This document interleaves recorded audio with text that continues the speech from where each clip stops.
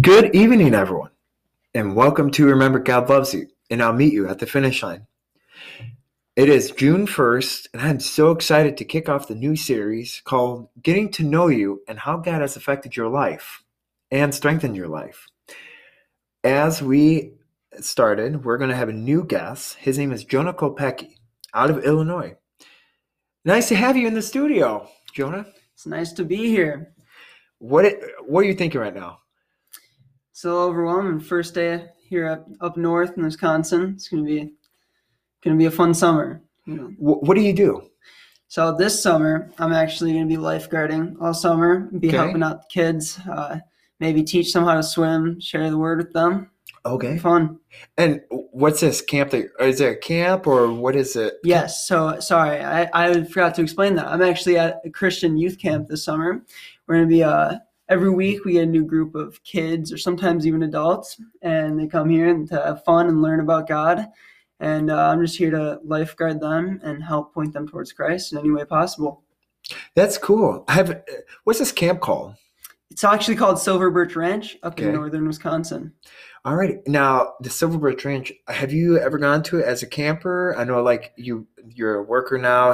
What attracted you to Silver Birch Ranch? Yeah, it's actually a cool story. So my great-grandparents, I guess, were here at the start. So I just kind of grew up going here. My parents went here. They just kind of raised me coming here every summer. And my dad actually worked here for about 5 years. So I actually got to live out here by the camp for a few years. So it just holds a very big place in my heart. That's cool. Now, I'm guessing that you went to, did you go to public school then? So while I was here, I was actually homeschooled. Okay. Just because I actually lived out by the camp, right by the camp. Okay. So the closest school was like a half an hour away. So it was easier, especially with the Wisconsin winters. It's a little easier to just homeschool out here. Because I heard that Wisconsin winters are actually atrocious as further you get up north. Now this is day one of our podcast, and this is out of 5 days in. There's a lot to cover, isn't there? What do you think? Did you do any sports or not? What do you think? Yeah, a little background.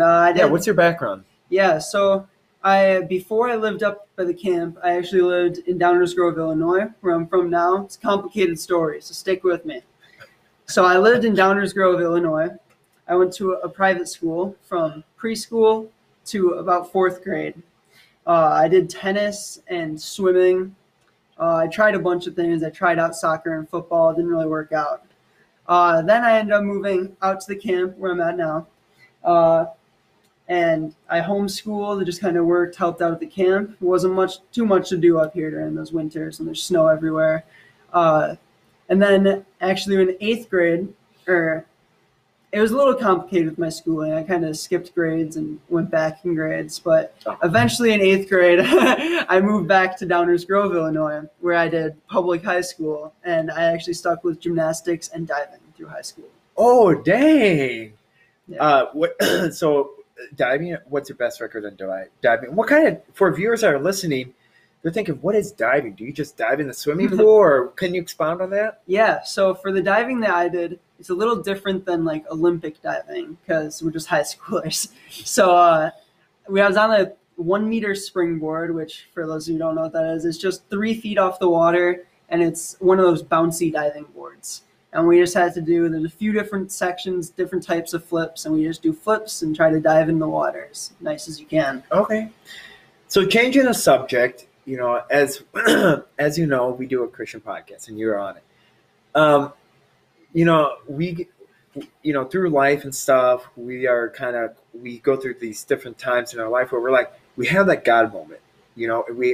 That's a testimony. So, I'm sure the viewers would love to hear your testimony, like a not watered down testimony, but just kind of overall, how did you accept Jesus Christ? Yeah. So, it started out as just kind of I was raised in a Christian home with Christian parents and a bunch of Christian influences. So my whole childhood kind of was just surrounded by that. I didn't really know anything else. So it's I was a Christian, but not really because I didn't know anything else to go against it. When I got to high school, that's when things kind of changed. I went to a public high school. So it wasn't homeschool, wasn't a private school, and I actually had all these other influences. And it definitely got challenging. It was hard to not follow the crowd and want to party and do all the fun stuff. Uh, but it's towards probably junior year, like maybe halfway through high school, I kind of started to realize that it's a lot more fulfilling and joyful to go back to where I came from and follow God and kind of re-accept Him. What do you think is a so for I'm sure we have listeners, we have listeners across the world and stuff. They're thinking, man, it's gotta be easy being a Christian, being raised in a Christian household and stuff, because like you have that accessibility. What do you think the struggles are kind of living in that kind of a household compared to an individual that, for instance, we have people like don't know who Jesus is, neither does their family, so they have to go through a traumatic thing. Well, how do you explain to the listeners? I mean, how did you keep that faith going? Because like it's got to be so easy, just kind of be mellow, and got to be so easy not to, be stagnant in your faith. How do you encourage people? Yeah, exactly. So I love that, like stagnant. Like it's very hard to, like you said, when you're just surrounded by that, to stay stagnant and like it's just what you do. So how did you grow through that? Sorry for interrupting. How did you keep your faith going through that stagnation? So a lot of it is accountability. That's a huge thing. Is having friends and that aren't just Christian, but they're actively in the Word and pursuing God, and that they keep you accountable to reading the Word and following God and pursuing what's right in your own life. Because it's easy to be around people who say they're Christians and they might try to avoid sin, but they don't really care about God and that relational part. And now, has that affected your life, or like just being stagnant? Is that what? Yeah, it was really easy doing that before high school, before I knew anything else. It's like, it was just the way I lived life. Mm-hmm. It wasn't like intentional. It was just what I did. Oh, so you kind of had a stagnant feeling. Yeah. Now, do you sometimes, even as a firm believer and stuff, did you find I know as time went on and stuff through junior and stuff, you're graduated now, do you still kind of feel stagnant? And for with stagnation, how do you overcome that even to this very day and age? How do you overcome that stagnation? Yeah, I think a big part is to question a lot of stuff. What's easy. One question that you have that's keeps you on fire for God? There's a lot of questions. Okay, what's one?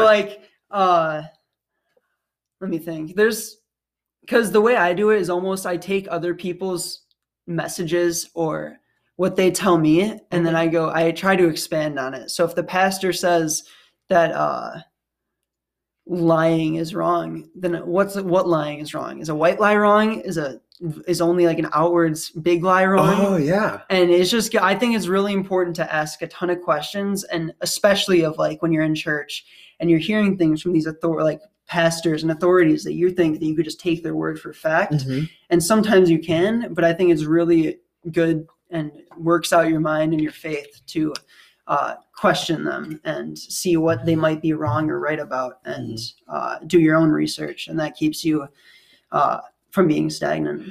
One thing that I want since we're on this topic, I want your thoughts on this. Stealing. Pastors are like, hey, even the Bible says thou shalt not steal. And that's a question that I've always had.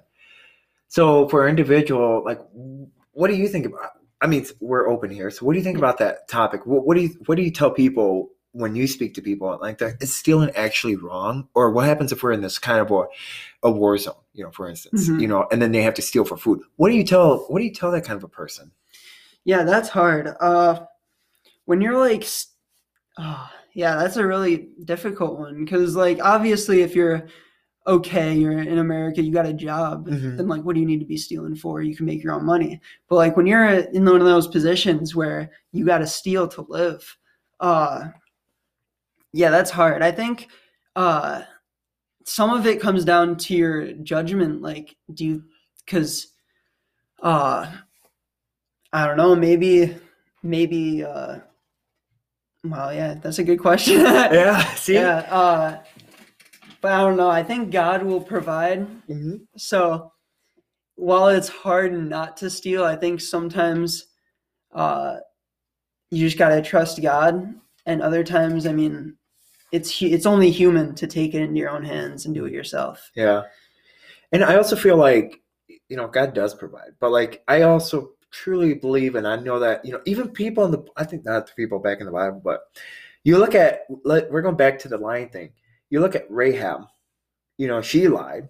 Mhm. Am I right? And I I think think God, for lying situations, I think there's a certain fine line when you have to lie for your own safety. Mhm. What's your viewpoint on that? Do you think it's okay? I'm picking your brain. What do you think?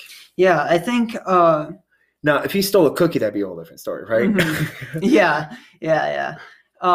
With the lying, I think I think that's pretty clear in the Bible to me, is just to not lie. But I think a lot of it comes down to like being a human again, and Mhm. like it's when, especially in social situations, that a lot of times you gotta like you said, like you gotta lie to save yourself sometimes, and it's only natural, and like I'm not gonna like shame anyone for it, because like everyone's gonna slip up, everyone's gonna do it, but I think it's pretty clear that it's not the right thing to do. But I think sometimes it might be in your own eyes right to self-preserve or to help someone else Mhm. to lie.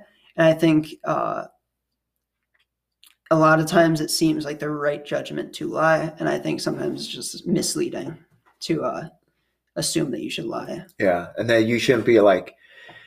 I get where you're coming from. So as as we're kind of concluding to the time of day one, what's your? I mean, do you have any final? Well, we're gonna be here for 5 days. So, what do you think is out of today for day one? What do you think is advice that you have to give? So we're gonna give 5 days for 5 advices, 5 different advices. What do you think? What's your advice for a person that just accepted Jesus Christ? Yeah, I would say kind of what I said before, is that questioning thing is stay curious, keep questioning. The more questions, the better. It's the deeper you're gonna dig, the more understanding you're gonna have, and the more you're gonna grow. Yeah, it's really easy to try to take the easy way and not question too much, and take what the pastor says for fact and just go with it. And I would just encourage you to not take the easy way, to keep questioning, and try to keep yourself accountable as well Okay. to questioning. So we're going to have you close with prayer. We're going to twist it around. So we're going to have you close with prayer and Awesome. the famous phrase, remember, God loves you, and I'll meet at the finish line. All right. I'm going to let you take the floor on the prayer. All right. Dear Lord, I thank you for this beautiful day that you've afforded us. And I thank you that we could be here together, that I could be here with Austin, and that we could discuss this and share your word and your light, and maybe some wisdom, or at least what's in our heads, with the listeners, you guys. And I pray, God, that you could just speak through me, that my words don't come through, but yours do. I pray for Saucelin, and this podcast goes on. I pray that just keeps getting bigger and better, and continues to go well. In your name I pray, amen. And remember, God loves you, and we'll meet you at the finish line. And there we have it. We have Jonah Kopecky for day one, and join us tomorrow as we're going to have him back on, and for the next 4 days. And you guys have a blessed night.